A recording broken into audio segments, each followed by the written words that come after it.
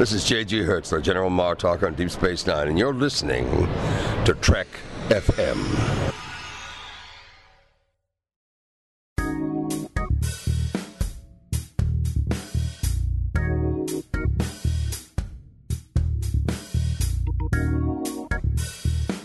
Hello and welcome to Season 6, Episode 17 of Commentary, Trek Stars, a show which deals with the work of Star Trek creators outside of Star Trek. I'm Mike. I'm John. And today we're joined by our very special guest, Larry Nemecek, to begin our series on Michael Piller. How's it going, Larry? It's going good. It's going good. We're all recovered from the Vegas Con this summer, and I'm glad to hear you were I can't believe you waited this long to jump in on Michael Piller. It's insane. Thank you for having me. Don't know how that happened, but it was one of those things where we got to the end now and we were like, we better do this before we run out of episodes. So today we're starting a new series where we're going to be looking at his TV shows that he created, or the pilots for his TV shows that he created in particular. And today we're going to be looking at his Star Trek stuff in general.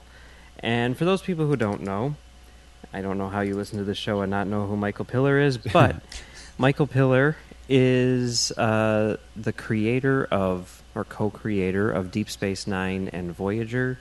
He ran Next Generation for seasons 3 through 5, essentially, kinda, right? Before moving off to do Deep Space Nine. I mean, I know he was around.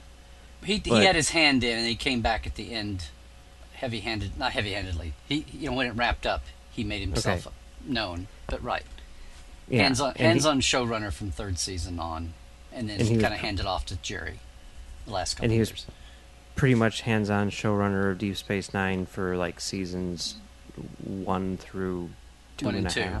Yeah, 1 and 2, yeah. And then also Voyager, along with Jerry Taylor, for, 2 years? First 2 years, yeah. Yeah, okay. And then he came back to write Star Trek Insurrection. Yes. Yep. So, let's start at the very beginning. Season 3, or maybe just before Season 3. Now, Maurice Hurley was leaving, and we've talked all about Maurice Hurley in recent weeks. And he was leaving after the end of Season 2 of Next Generation, and there obviously needed to be a replacement. But Michael Piller wasn't originally that replacement, right? Right. Michael Piller was actually doing a kids show that was spacey, called Hard Time on Planet Earth, and he'd had a writer. I was just kind of refreshing this. He had a writer come into him to pitch, and he was checking out, and now I need to see who it was, because it's somebody who had sold a story on Next Gen, and he basically did a courtesy call over to the Next Gen office and talked to Maury that he'd also, it's a small town.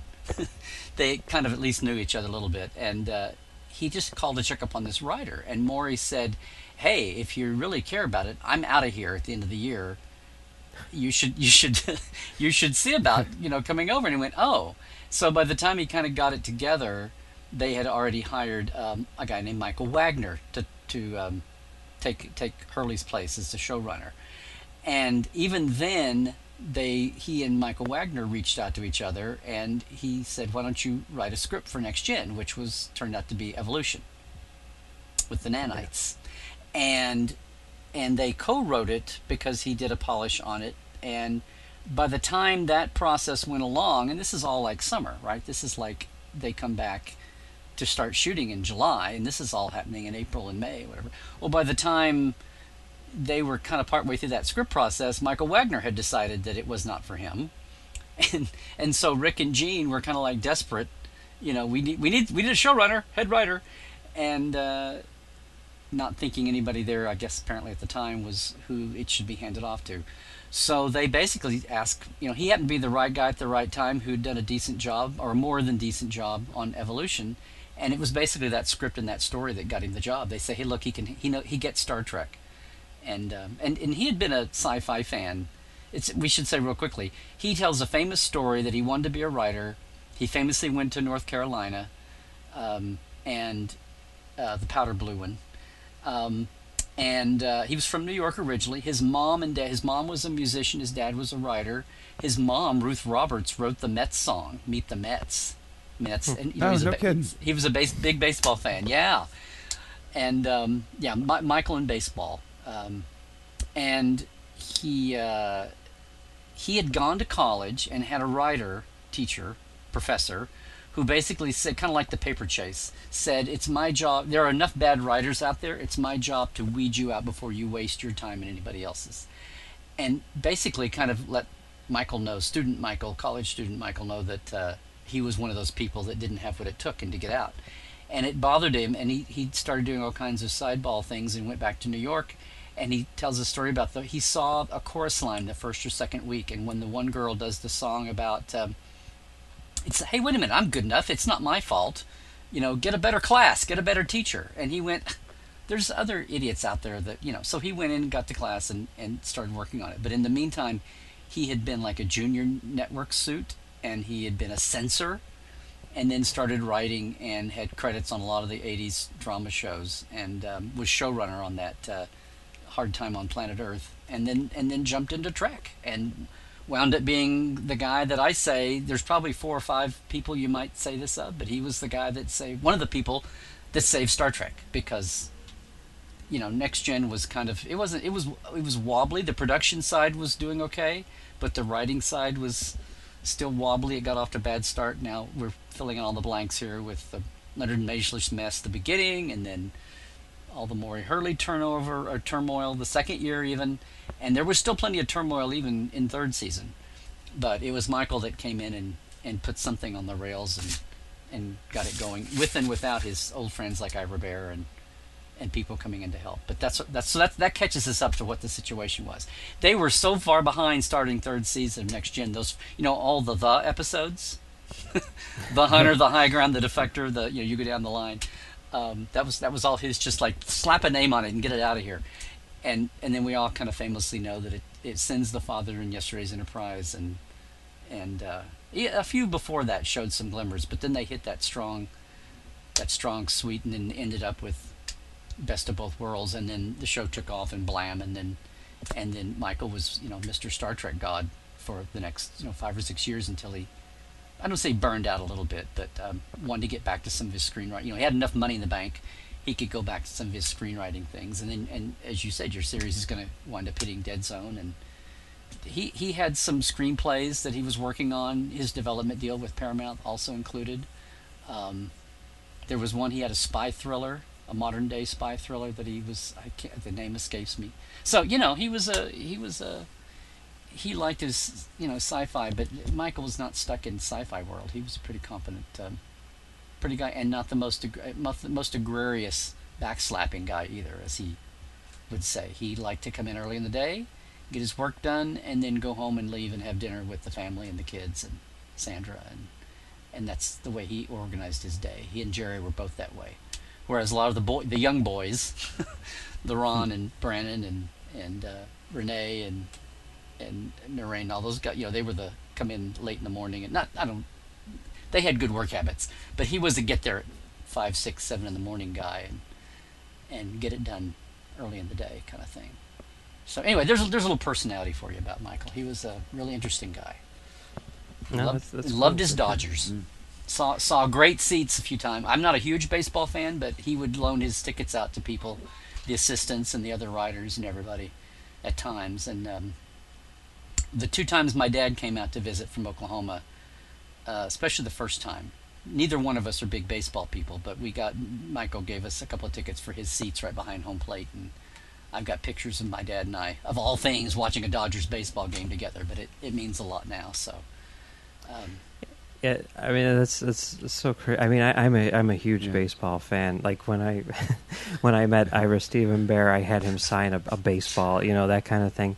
But you hear that story about how like he took Ira Stephen Bear to a baseball game to convince him to come back to do Deep Space Nine and everything. Mm-hmm. And ever since then, like, I've just had this image in my head of, like, these industry professionals, like, they're always at the Dodgers game, and anytime there's a Dodgers game on TV, which is rather frequently here, you know, I'm always, like, looking in the background for, like, filmmakers and stuff. He collected baseball cards too. He had toward the end of I think when he was going off his development deal, or when he went away from Trek and over across the street to his own office to do work on development, he had like a 2 or 3 month show at the LA County Natural History Museum with a little. Oh. I was going through. I found a new box of stuff I should get scanned, but I found the invitation to the opening party for his baseball card show, which is That's so cool. Oh, wow. around '97 or something. He was so proud of that. Yeah. He's like a sports nerd, you know? Yeah. Yeah. That's cool. But So hopefully that as we go forward, that sets a tone a little bit about what kind of a guy he was, and you know. yeah, you'd always see him. He every picture, he's always got a baseball cap on. I Yeah. can relate to that. Well, you know why? Because he was balding, and I mean, he talks about the idea for insurrection coming from, you know, putting yet more Rogaine on his head, and thinking Fountain of Youth and all that. So yeah. Well, that's cool. Wherever you take inspiration from, I guess. Yeah. Yeah. I mean, it is kind of crazy, like, thinking about it in today's world of, like, celebrity showrunners and the internet being what it is. I can only imagine if they were like, oh, yeah, well, the guy who's taking over the writing staff for Star Trek is the showrunner of Hard Times on Planet Earth. I mean, I can just imagine the pitchforks, but back then, I guess no one really cared. Well, right? I mean, he had sold. I need to see what he'd done, but he had several 1 hour solid credits. I mean, Yeah. he had a solid, you know, track record in drama. Well, yeah, he was doing what, like Cagney and Lacey or something Yeah, like There that? was a I Simon want and to say Simon Simon. episode Yeah, I in was going to there, say right? Simon Oh. and Simon, and Okay. a lot of good relationship buddy shows that, you know, the early days of relationship fanzine after Kirk Spock and, you know, K/S, not the necessarily homoerotic K/S, but I mean the early fanzine people out of the 80s and 90s, when there was no Star Trek around, some of those buddy shows. What was the other one? Hardcastle and McCormick. Oh, yeah. Simon Oh, and gosh. Simon. There were at the Yeah. little hardcore zine world, the women of zine fandom, which they were 90% women. That whole he wrote on several of those shows. Yeah, Cagney and Lacey, I want to say. Same thing, same kind of world where Jerry Taylor came from. Yeah. Hers was she did some of those in Quincy. She was a showrunner or a heavy contributor to Quincy at least. But yeah, so don't let the Disney thing. It was like the first time he got to showrun. So it's almost like he had solid writing credits, and then he went back a step to be a showrunner on a Disney show. But he was showrunner. Now it was like, Yeah. you know, see what I'm saying? And then it's Oh, yeah. yeah. Yeah.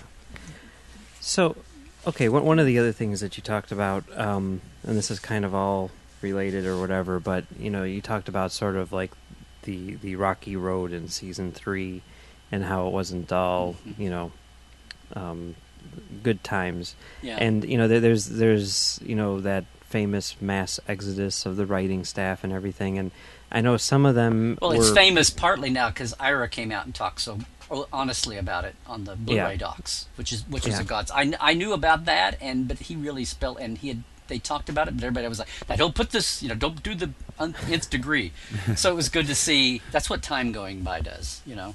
yeah, for sure. Statute for of sure. limitations runs out, and people feel a little more, just like with the first couple seasons in Shatner's doc now on Next Gen and all that too. Yeah. But yeah, we know and these that's- things, you know.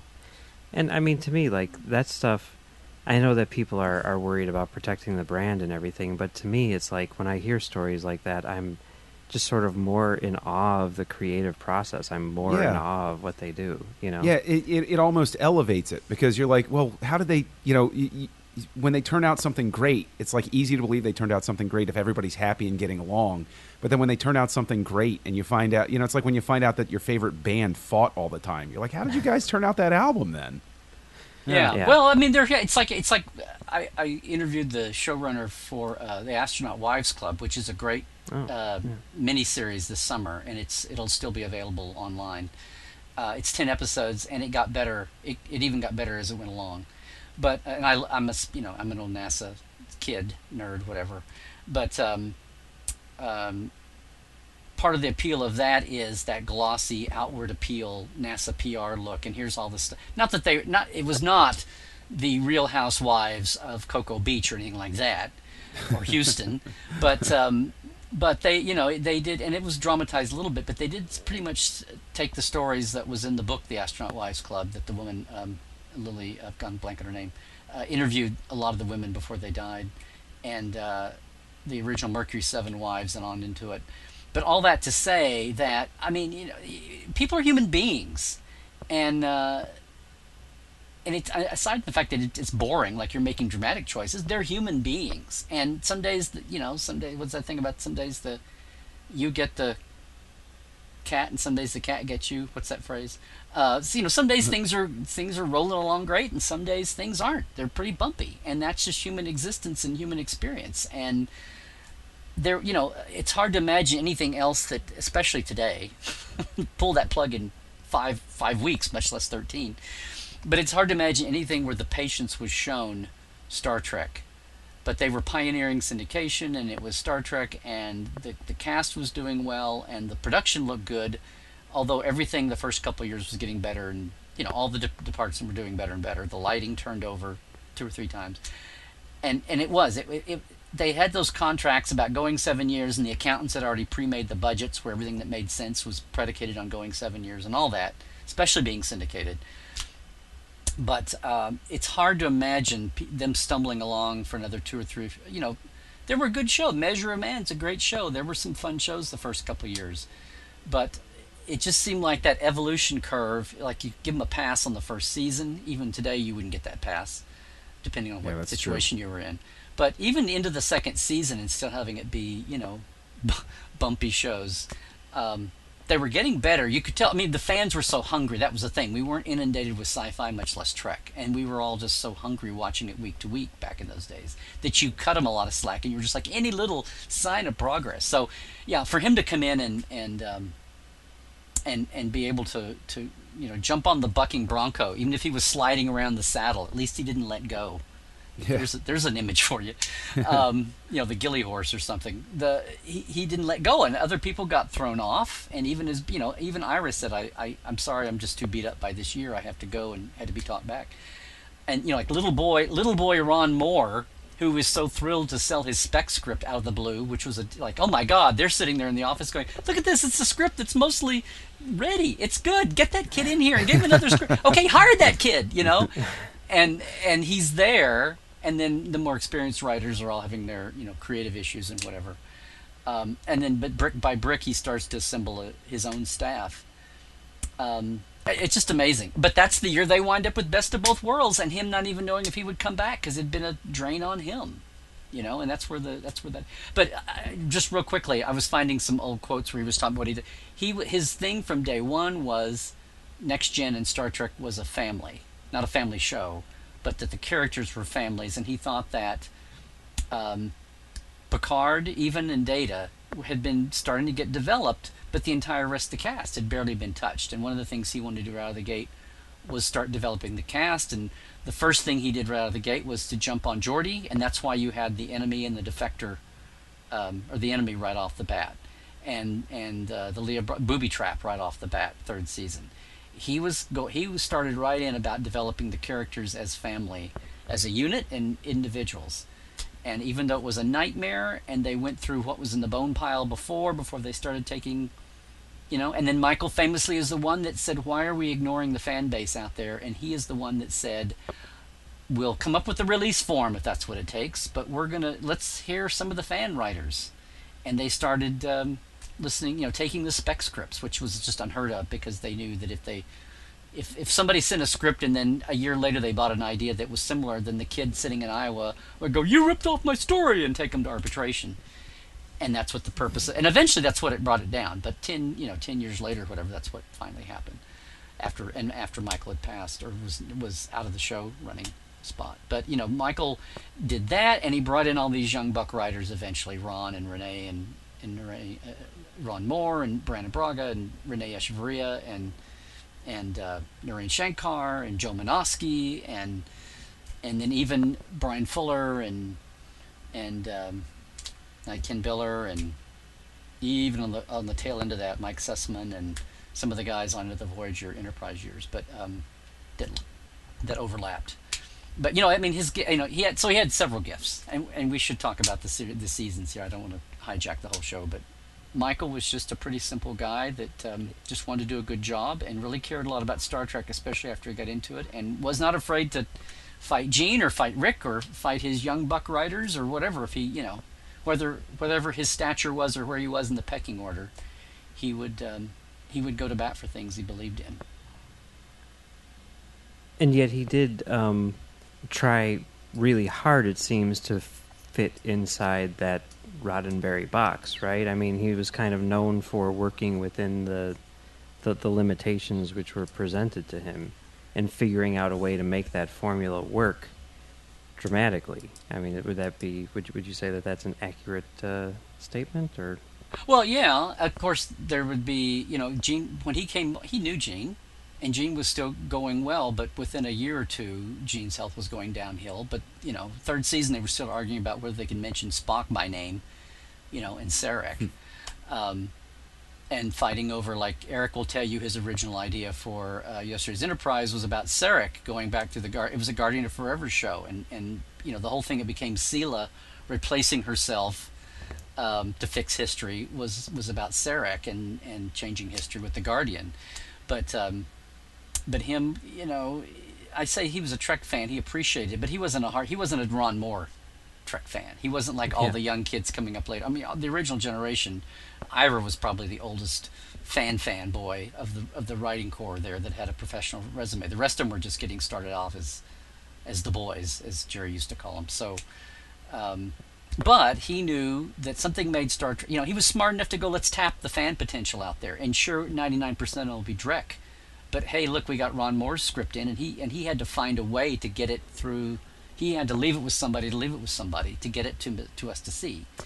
And we snapped it up and used it in a heartbeat. And they're not all going to be that. 1 out of 100 will do that, maybe. And Rene Echevarria wound up being another one like that.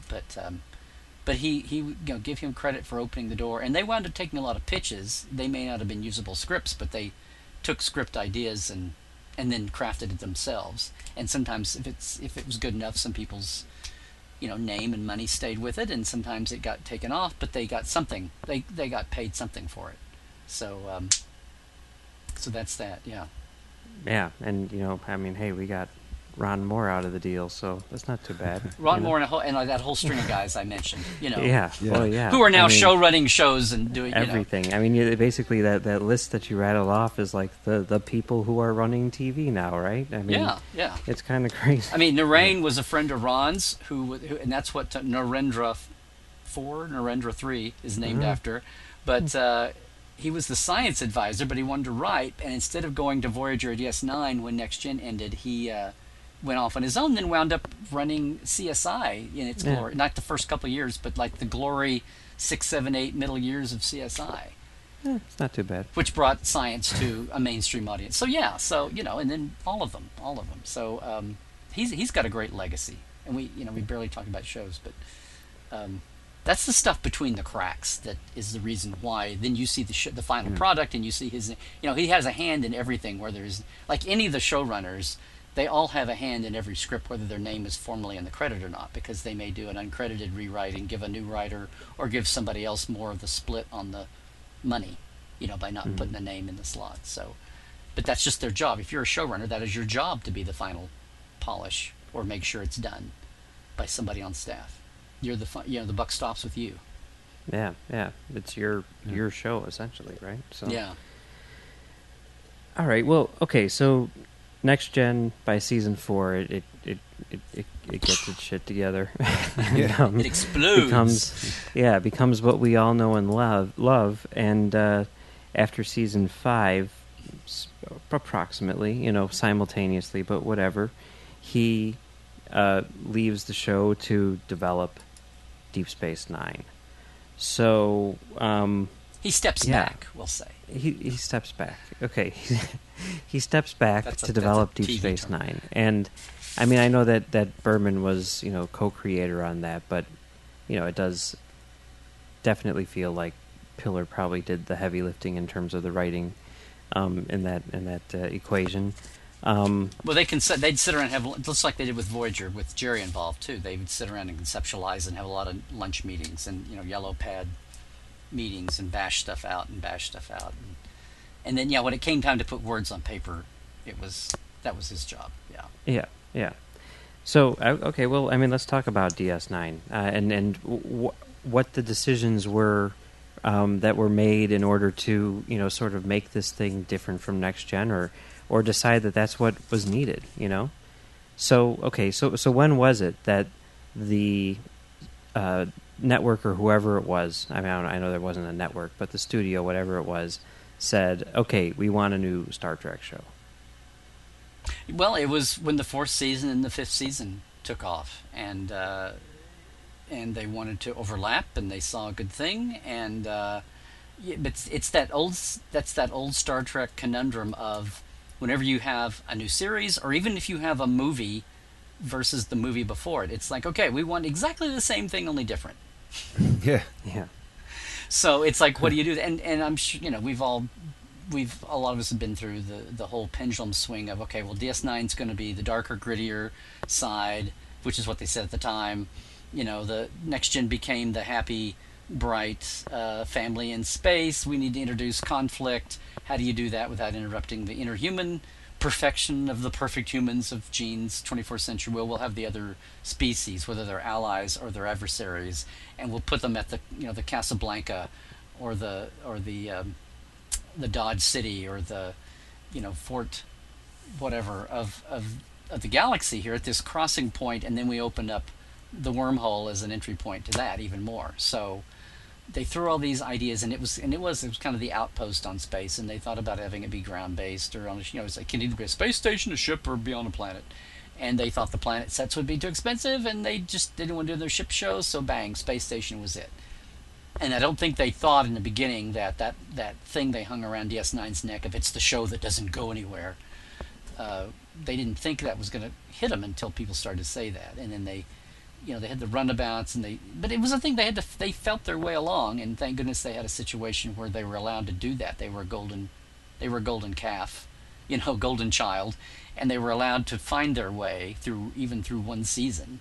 And then they could look back and go, okay, well, it did seem we went over budget on the pilot, which was an amazing pilot, and then we took it out on all the other shows. We're all kind of cramped and bodily, and bottle showy, and so let's open up the second season with this big, 3-part Bajoran story, and let's get over that. And then by that time, he was into. They were into already thinking about Voyager and UPN. Although the UPN network angle came late, they were going to do another syndicated show to replace Next Gen. Jerry was talking about this on my Trekland on Speaker CD that we had at Vegas, and it's all about Caretaker, the pilot for Voyager. And I was remembering how she said we went at it just thinking it was going to be the syndicated show to replace Next Gen, so we had 2 shows running, and then at the last second, UPN kind of became a thing and said, oh, well, let's do a Star Trek, and you can be our flagship, and yada yada, and it'll be a big deal. And all of a sudden, Star Trek had a network show again. But and so he backed off to go do that. And then when Voyager got going, he backed off, and somewhere in the mix, I just know because it affected our life, because it's how my wife got to work on Voyager for 5 years. But when Voyager was launched, he wanted to do, after all those years of Trek, he wanted to do something different under his deal, his writing deal, development deal, and he developed Legend for UPN with Richard Dean Anderson. Yeah, Richard Dean Anderson and John Delancey, and which was a great show. It was cut off before its time, about the writer who wrote the Tall Tales of the West in the 80s and 90s, but he wrote about what all he did, but he didn't really do it. And John Delancey was kind of the wacky inventor. That it was kind of like a Wild Wild West a little bit, only instead of it being agents, it was a writer who was making tall tales out of writing much bigger than what real life was, and they would have a mystery or a crime or something or an adventure to deal with every week. And it only went like 13 shows and got canceled early by UPN. Surprise, surprise. But if they had shown it the courtesy that they showed Star Trek, it could. They never marketed it right. They would never show John Delancey in any of the I remember this. They never showed Delancey. I'm like, the Trek audience, it followed Voyager, and they would never show Delancey in any of the promos. It's like they would never show Jerry Ryan in the promos for Body of Proof. And I'm like, is this somebody's ego somewhere, or contractual, or are you just stupid about your potential audience? Like, use everything. And then he came back to Voyager and kind of jumped back in after things had kind of gone with him being hands off. And then he was there through the end of the second season, and then totally got out to be a note writing creative consultant, and went over to develop movies, and took Eric with him, and what turned into Dead Zone, and then Wildfire on ABC Family before the cancer came back to him. There's the whole end of it there, kind of in a nutshell. Yeah, I mean it's crazy. Like with the whole Legend thing, like that show debuted 3 months after Voyager debuted. I mean they came one right after the other. I mean that's pretty impressive. For one person to create 2 shows in 3 months or whatever in terms of air date.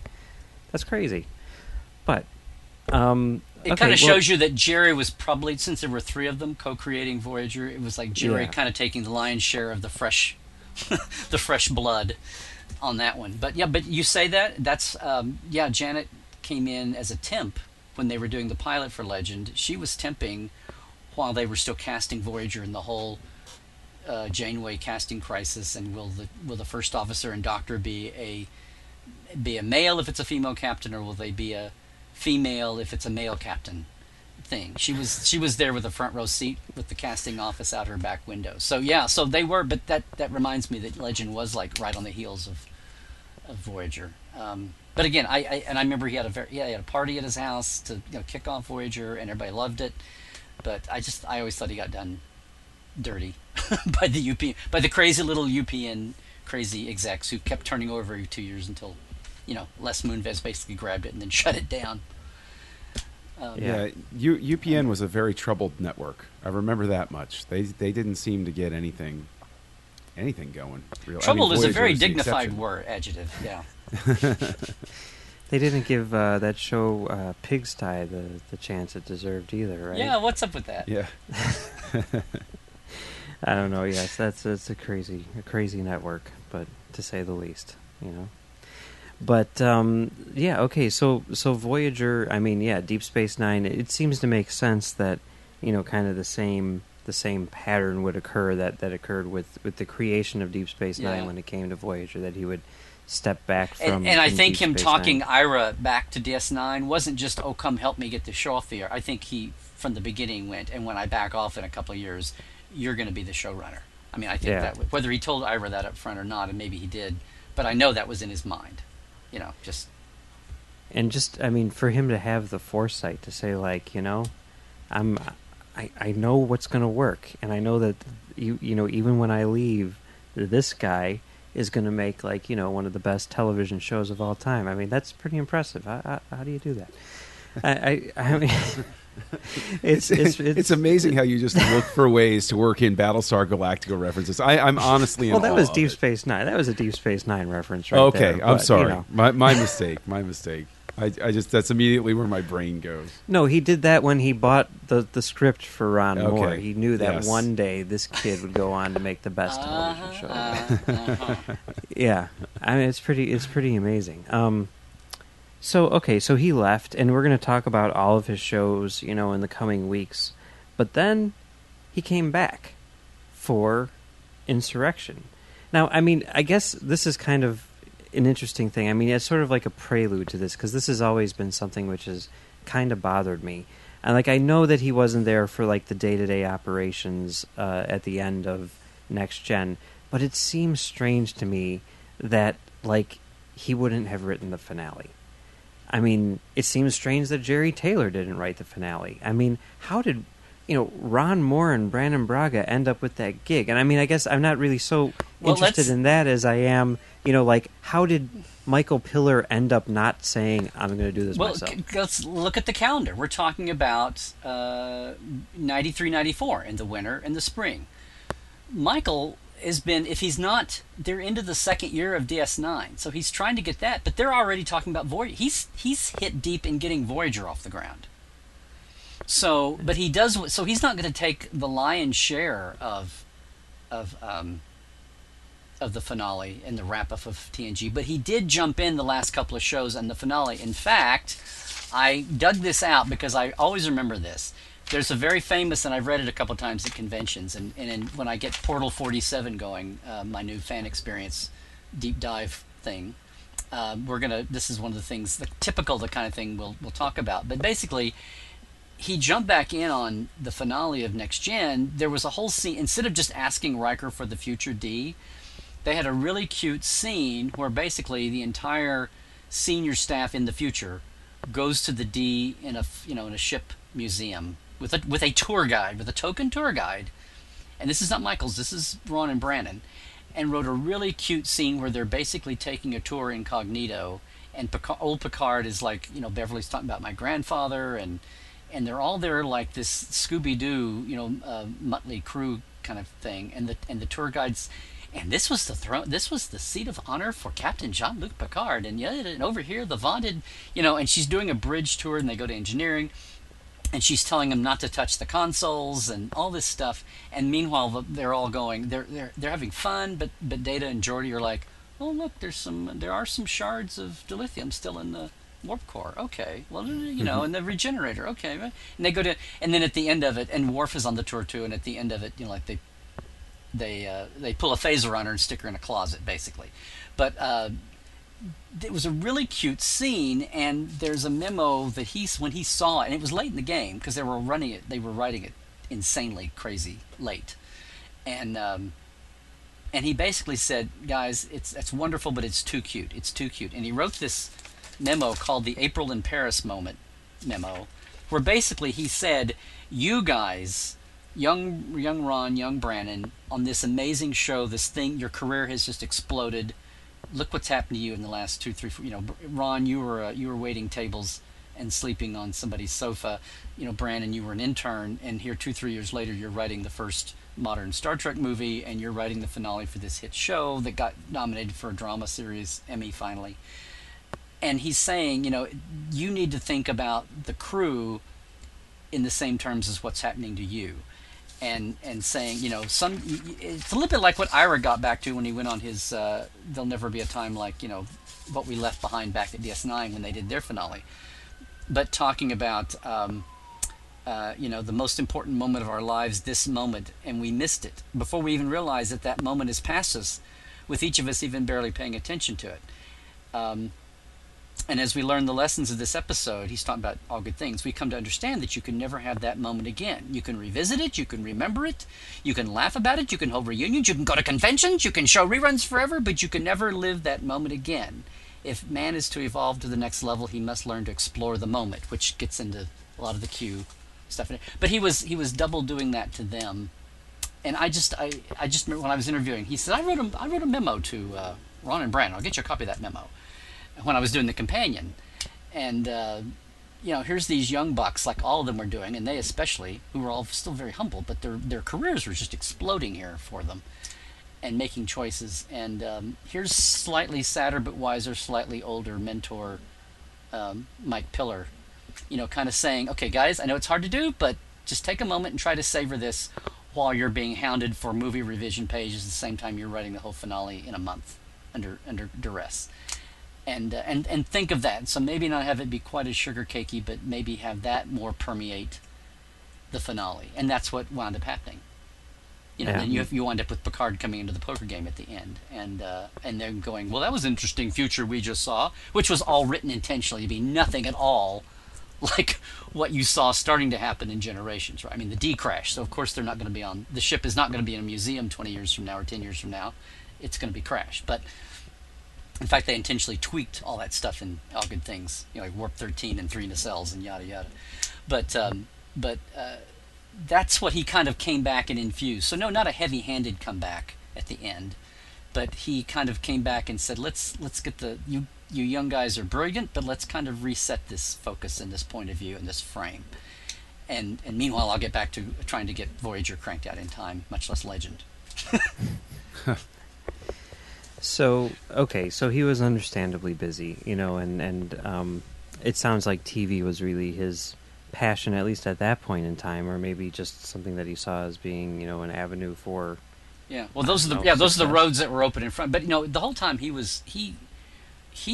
he's a writer. He had 3 or 4 or 5 movie scripts in a drawer somewhere in his back pocket. That he could pull out and go and finish developing, or somebody put some money into them, and he could take off and go with it. And he of course he wanted to do that and diversify and do things. I guess I was just thinking more along the lines of, the way that things are going or whatever. Okay, Deep Space Nine is going now, and then it's like, okay, there's going to be a movie, and there's going to be a new series, right?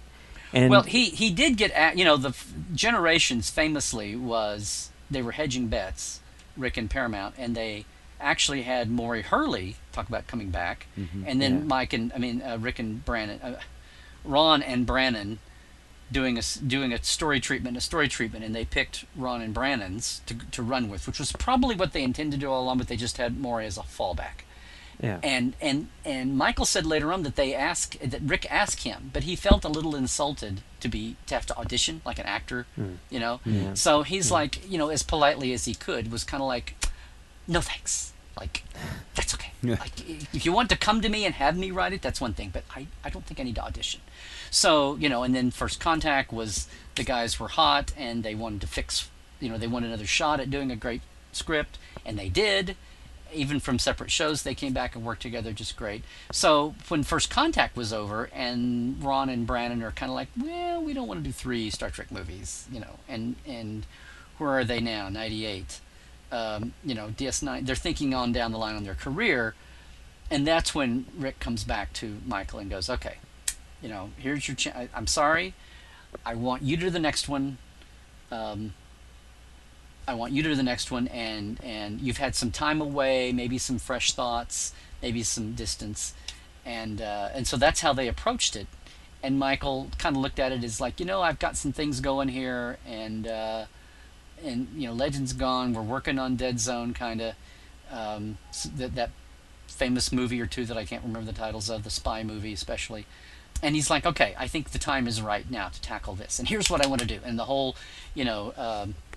Heart of Darkness theme and a couple of the other darker things. I mean, First Contact was dark.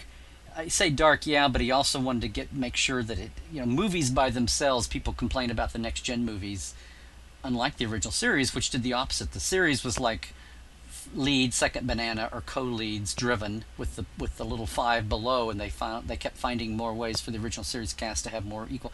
Next gen was the opposite. They had the family, and then they all became Picard and Data, action movies for billing purpose almost, and structure.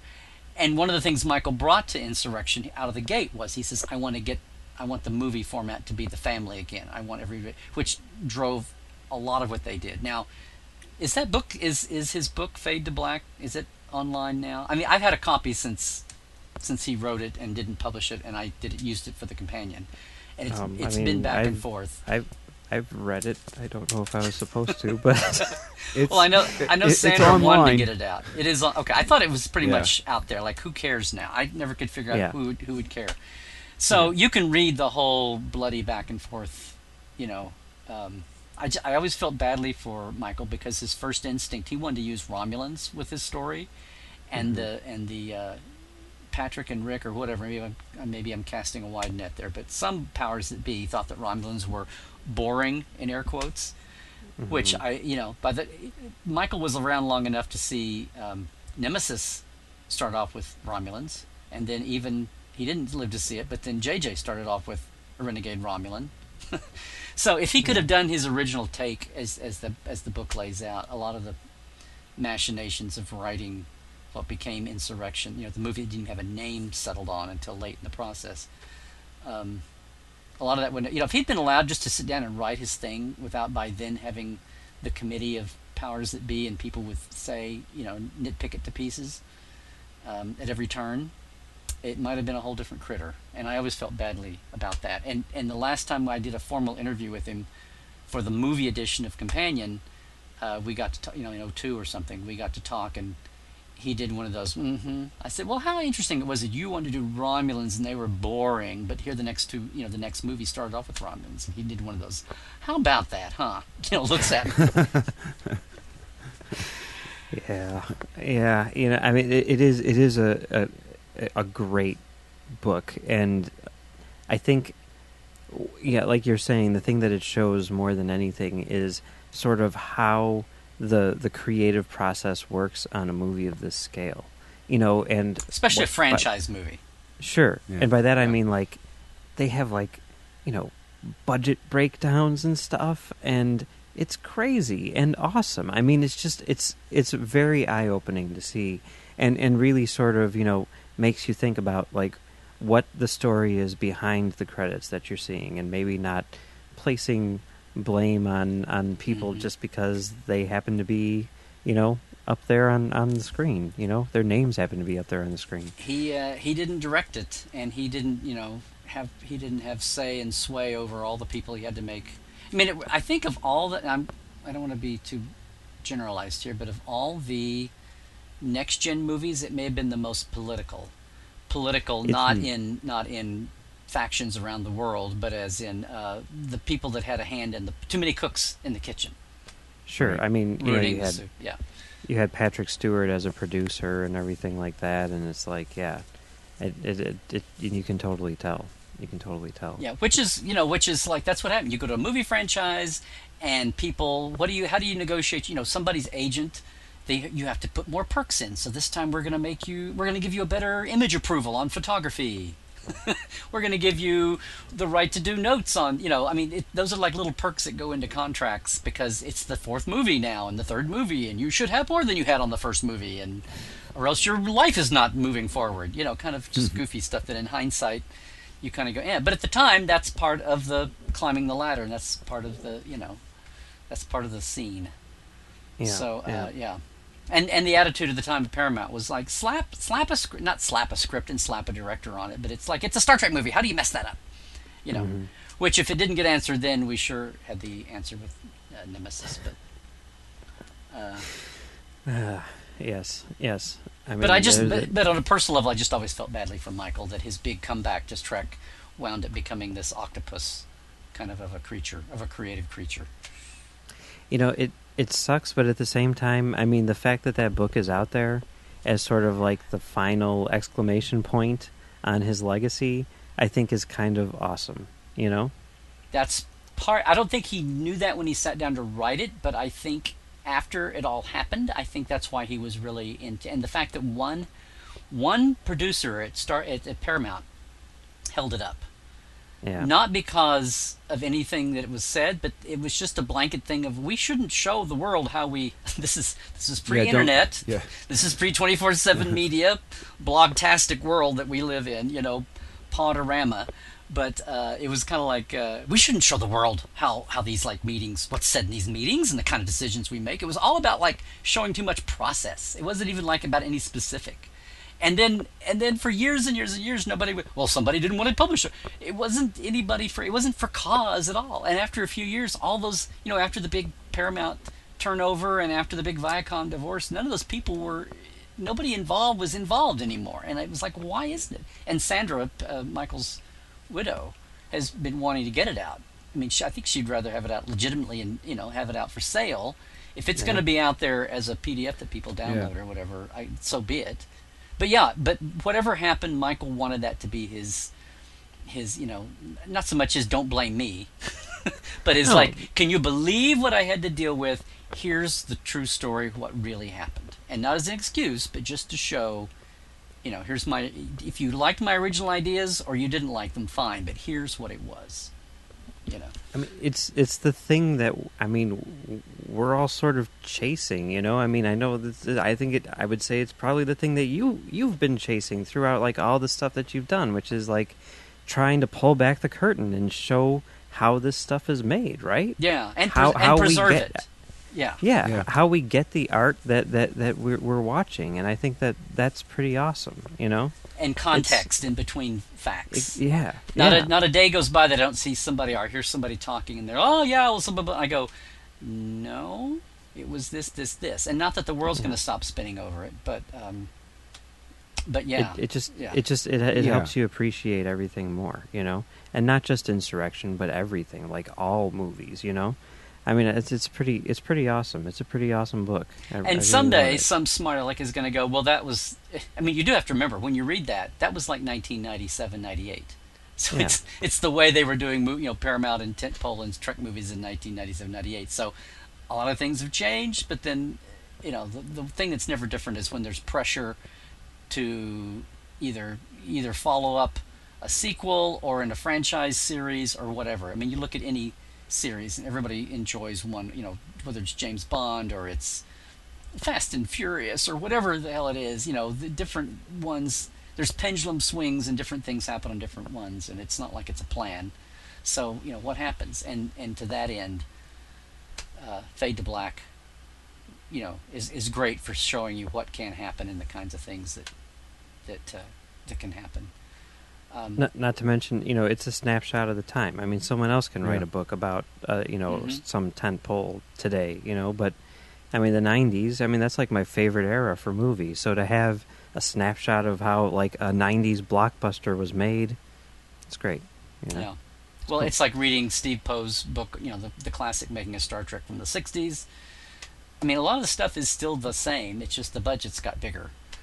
Only and then they output off their printer instead of typed it on a carbon copy Mimeo or something. But other than that, it's it's the emotions and the stresses and the budgets and the layers of bureaucracy and all that stuff doesn't change. Yep. Yeah.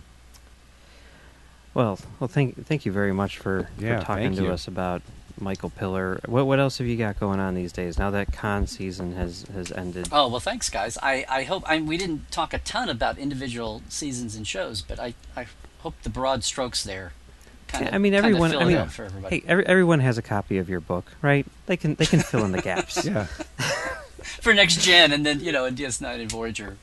There's so many good. There's a lot of good writing and a lot of good podcast guests and all that. But yeah, hopefully that kind of I find myself more and more connecting dots.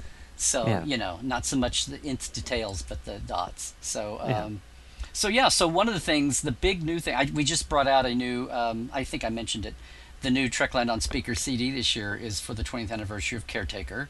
So it's got Jerry and the late great Rick Colby and Richard James, who was a production designer for Voyager, and Dan Curry, visual effects. So all their 94, 95 interviews with me, big chunks again. And that's at LarryNemechek.com, where Trekland blog is, and everything else. And like everybody else, we're all looking forward to the Big 5-0 next year, and crazy Vegas being 5 days long, and the Geek Nation tours, the LA to Vegas Trek tour that Terrace does, that he has me lead. We've already got 16 people on that already to max out at 35, and which will be next year. And we're adding the San Fran leg. So, come to my site, and that stuff's all there. But the big, huge new thing, Trekland Trunk, I'll mention that real quick, and Enterprise in Space, the space nonprofit I'm involved with to put student experiments into orbit in 5 years. That's all exciting stuff. And the new thing that's the Summer Cons brought out was my new deep dive fan experience called Portal 47, which I know is not for everybody, but if you enjoyed making deep dives like this and hearing from new voices that you won't hear at conventions and maybe even on some podcasts, and seeing some more stuff out of my archives, I just invite everybody to do that. It's just a small, I say small, it'd be nice to have 50 to 100 people, but it's not about masses and masses of people. So it's just finally something I've been trying to do to get my memories and archives and my Rolodex of Trek people out in an all new way. So it's like a 24th century backstage pass to a 21st century way to get back to the 24th century, like a mini con all year long. So even for people that are isolated out in the middle of nowhere that never get to go to a convention, it'll hopefully feel like we'll bring some voices, my voice and some other voices and some of the things out of my archives to people. And all I'm saying right now is there is a Facebook page up, but for right now, it's kind of person to person setting up. So just email me, Larry, at LarryNemechek.com, and which is my basic email, and just mention Portal 47 and I'll send you the info right now. Probably be another month or so before we get, but we're launching in September, and I've been signing people up 1-to-1. And it's pretty exciting. It's something I've been trying to figure out how to do for 4, 5, 6 years, and on top of everything else, stellar cartography and Star Trek Continues and crazy things interrupting my path. And but you're talking about a legacy. That's like one of the things I've really. I opened up a box today, and I was looking for that Pillar memo, and I found a thing where Bob Gillen on DS9 emailed Janet when they were still on Voyager, like midway on Voyager, and they were trying to get something to somebody's printer that would work in the office, and it was like Jerry Ryan's IMDb with her 2 credits when they were just had hired her, and they were trying to figure out what she'd been on already to get. I was just like, oh, okay. It's like, can you print this out? And it had like Dark Skies and some like one guest shot on something from May 30th, 1997. But I've got like junk like that put back in files here, and way more cooler stuff than that. But yeah, I just, that's kind of like what I need to, aside from all the other cool stuff that's going on right now. I don't want to be just a dusty guy from the past, but you know, he said wondering what the Star Trek Beyond is going to bring, for good and bad. But yeah, I just realized I have a calling to get that stuff out and get it aired out and get it preserved and share that with everybody. So that's what I'm focusing on now, apart from everything else. Apart from everything else I'm already doing. So excellent. Yeah. Yeah. But thanks for asking, as always. No. Yeah, thanks for taking the time to talk to us and everything. I mean, people love it when you come on our show. They do. And it's like, if there's one person who we were going to talk to you about, it had to be Michael Pillar, right? I mean, yeah, he's like the guy. So Michael was always very honest, and he would be busy. But when we did sit down to talk, he was when I was a first timer out from Oklahoma to work on the book. I mean, nobody could talk to me when I first came out, like in '92, but they all called me back. Jerry and Michael and Rick and Brannon of the younger writers was the only one who called me back, which was plenty that I had to do in 3 months, the first edition, and then was very gracious after that, both when I was a visitor and then when we were around, you know, when Janet worked right there, and we were, you know, in the Star Trek family there with the website and Communicator magazine and everything, and was always very blunt and honest. And like I said, that last interview, even more so. And he was not a flashy guy. He didn't like taking, you know, I said, well, the guy who saved Star Trek. And he's like, I wouldn't say that. I just tried to do, you know, I just tried to do this, and I just tried to do that, and just tried to do that. So he was a really down-to-earth guy. And he says he wasn't a partier. He wasn't a Hollywood party guy. He just liked to go home to his family. And he was very big on writers having real life, not just watching TV and retreading what they saw on TV into their writing because they had such empty little lives because they sat at a desk all day. You know what I'm saying? Yeah. Or if they were young, to hurry up and make up for some, you know, it's okay to be a young writer, but you just make sure you're having some life along the way. And anyway. Thank you. Sure thing. Yeah, and we look forward to talking to you again soon. Okay, guys, thanks.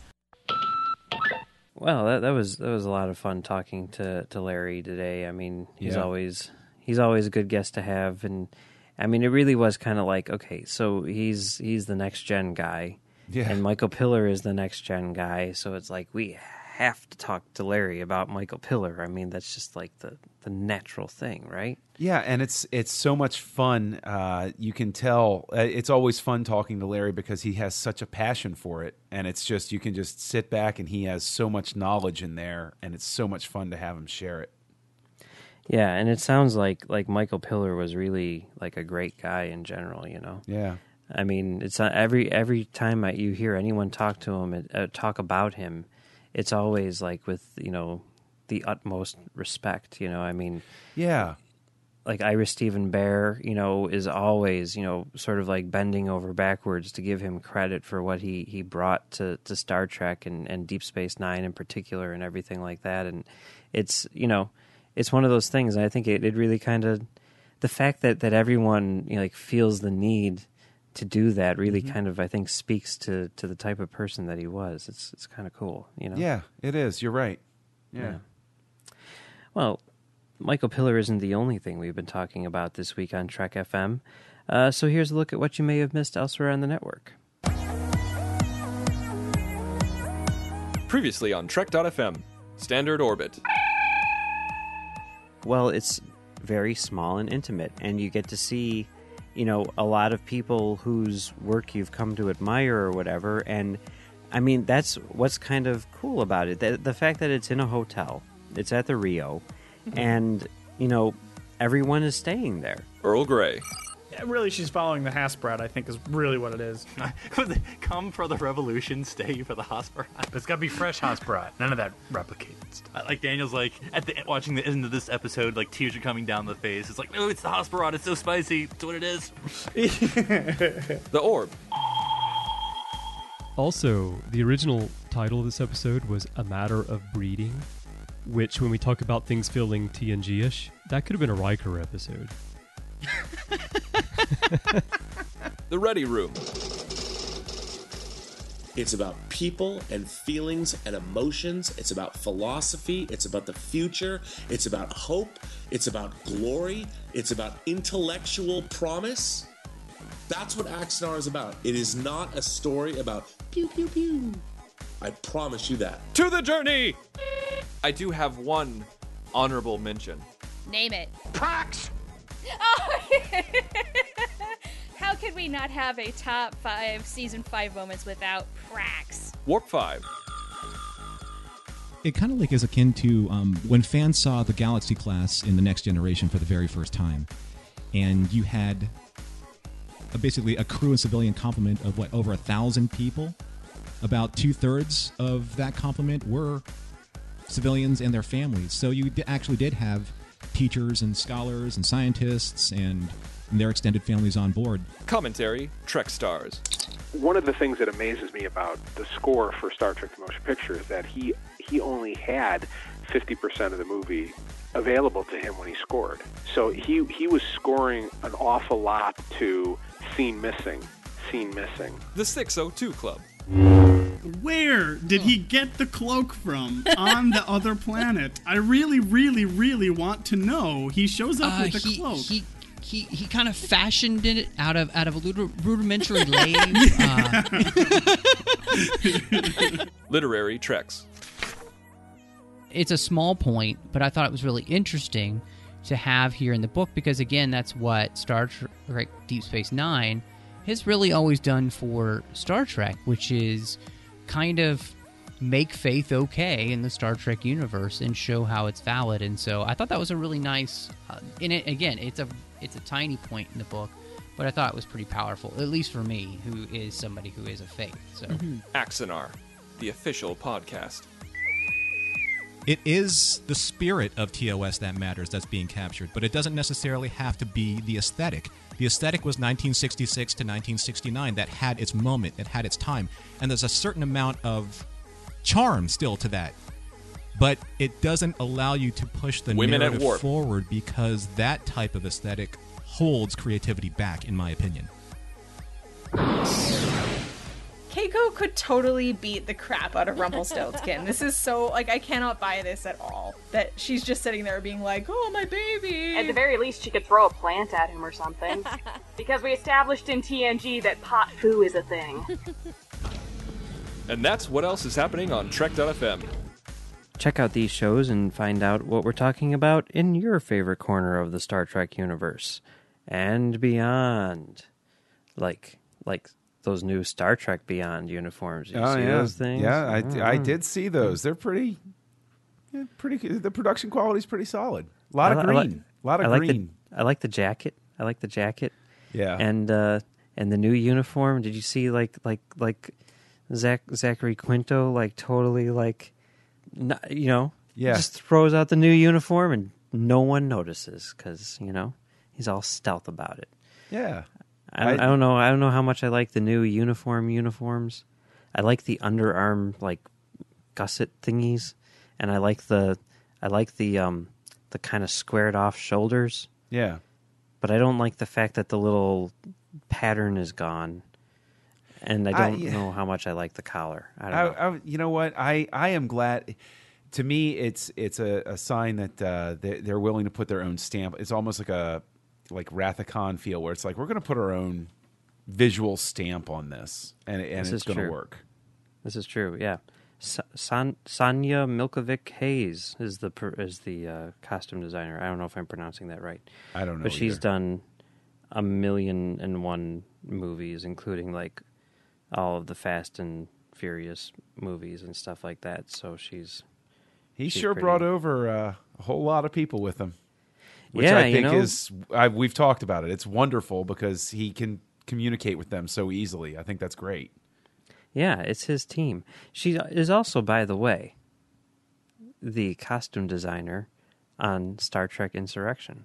No kidding. Yes. Well, the uniforms were pretty solid in that, as were the other costumes. Mm-hmm. So that there was nothing visually wrong with Insurrection. No. Aside from that set where they didn't put in the special effects.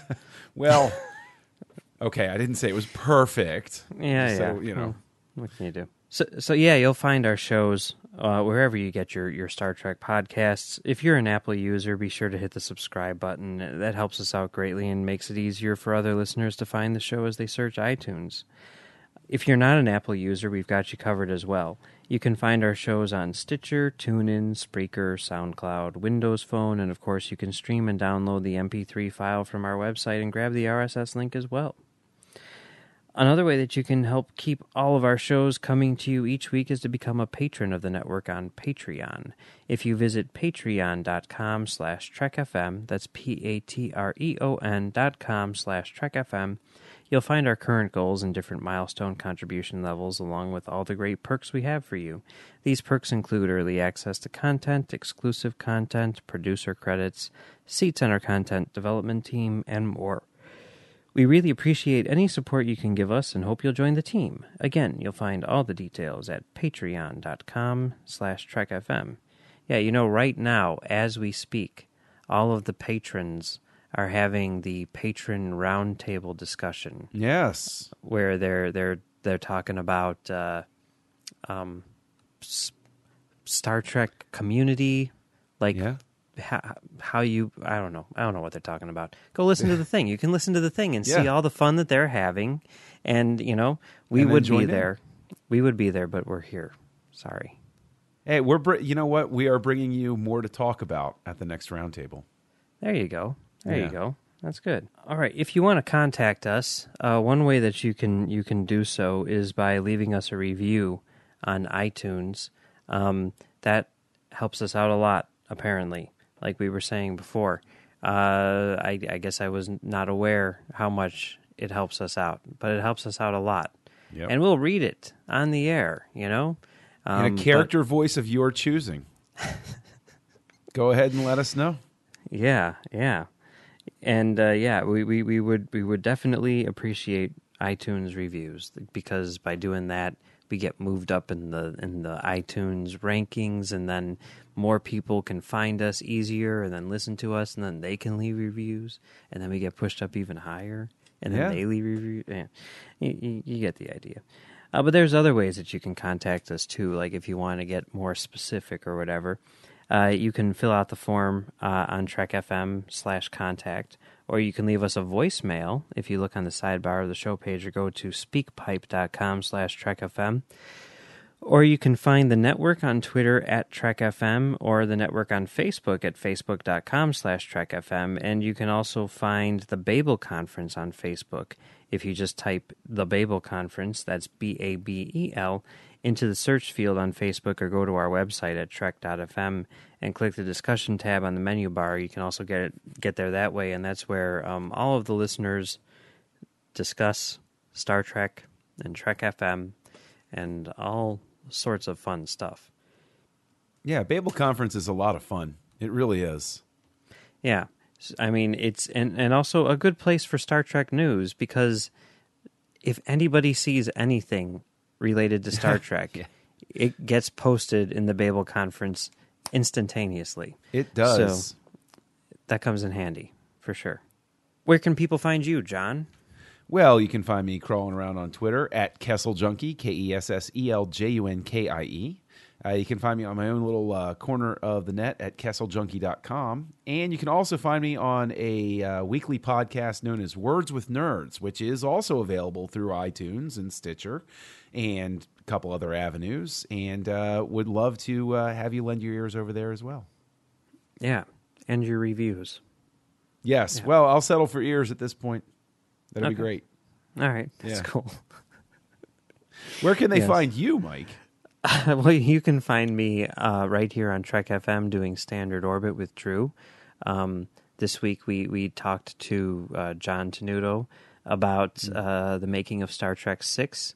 Yes. If you want to know what the best part of the Vegas convention was, just listen to this week's Standard Orbit, and that's the audio version of the best part of the Vegas convention for all practical purposes. So yeah, definitely check that out. And you can also find me on commentarytrackstars.com, where I do commentary track stars off topic and commentary track star babies. And by the way, I'm going to give a plug to this because I don't think anyone is going to listen/watch this, but I'm like 20 episodes behind on commentary track star babies, where we do audio commentaries for TV shows. Yeah. So on Labor Day, yes, I'm going to be doing a 15-hour podcasting marathon, streaming live on Google Play / I guess YouTube. So if you want to see what's involved with the behind the scenes of that, and definitely check that out. There will be more details. I will as we say get that at closer. the very least, tune in for hours 14 and 15 because that's going to get trippy. It's going to be amazing. And, if you happen to be free at any point on Labor Day, John, and there's a TV show that you want to talk about, let me know, because I'll be around. I will participate. You Excellent. have thrown the gauntlet down. This will happen. Excellent. I appreciate it. So, yeah, there's that. And then you can also find me on Twitter at Mumbles3K, and you can find us on Twitter at ComTrackStars, or you can email us at comtrackstars@gmail.com if you want to contact us directly, super directly. Before we go, we'd like to ask everyone to please support our sponsor who helps us bring commentary, Trek Stars, and all of our shows to you each week. And our sponsor for this show is Audible.com. Audible is a great way for you to read all the books you've always wanted to read, but never thought you'd have the time for, because you keep on messing up your copy. But John, what book do you have? Well, the for us delightful the delightful choice for this week is the audio adaptation of Star Trek Insurrection, written by J.M. Dillard, obviously adapted from the script, and narrated by Boyd Gaines. And the description goes thus. The battle for paradise has begun. Starfleet has discovered a secret that could transform the future of the entire Federation, a secret that presents Picard and his crew with an agonizing moral dilemma. Faced with orders he cannot obey and a crisis he cannot ignore, Picard finds himself torn between his conscience and his uniform. Did you see this movie in the theater? I did. You remember seeing it? I do. Yeah. Yes. What was it? Was it like opening night or what? Yes, I saw opening night. I did. I saw it opening night in the movie theater. If I recall correctly, it was a 12:01 a.m. showing. Actually, wow, they did not do that in Chicago back then. They, well, I was hanging out in a college town back then, so midnight okay. showings were quite the thing. Saw a lot of midnight showings, and this was one of them. Yeah. Yeah, I did not. I see, and this shows my waning interest in Star Trek in the late '90s. Is like I actually waited until the next day to see it. I didn't see it until Saturday. I went to 600 North Michigan after my space exploration class, and everyone in my space exploration class was like, "You guys going to see Star Trek? Oh yeah." Yeah. And I remember going and thinking, it was okay. I remember the distinct reaction of just about everybody in my row, because it was a whole bunch of us that went. At the end of it, as the credits are rolling, just one after another, we all just looked up and we just went, huh. Okay. Yeah.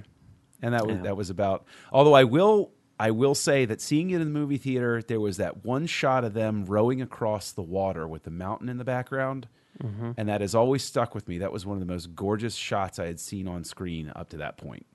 And I still maintain it's a beautiful shot. Yeah. I mean, it's a good looking movie, you know? Yeah. I mean, it's cool. But yeah, I mean, if you want to sort of get an idea of why it may not have blown you away, definitely check out Michael Pillar's book because Yes. it's a fascinating read. It's a fascinating read. All right. Well, you can get Insurrection for free on Audible since you're a Trek FM listener. As a Trek FM listener, you can get a free audiobook of your choice along with the 30-day trial to see just how great Audible is. Just go to audibletrial.com/TrekFM and sign up today. Again, that's audibletrial.com, and we thank Audible for supporting Commentary, Trek Stars, and the network. All right. So that takes care of Michael Pillar's work on Star Trek. Very, very vast. I mean, he's definitely up there as one of the absolute most important creators in Star Trek history, and possibly in the recent television history, considering how many careers he launched. Yeah, or helped launch, I should say. That's definitely true. Yeah.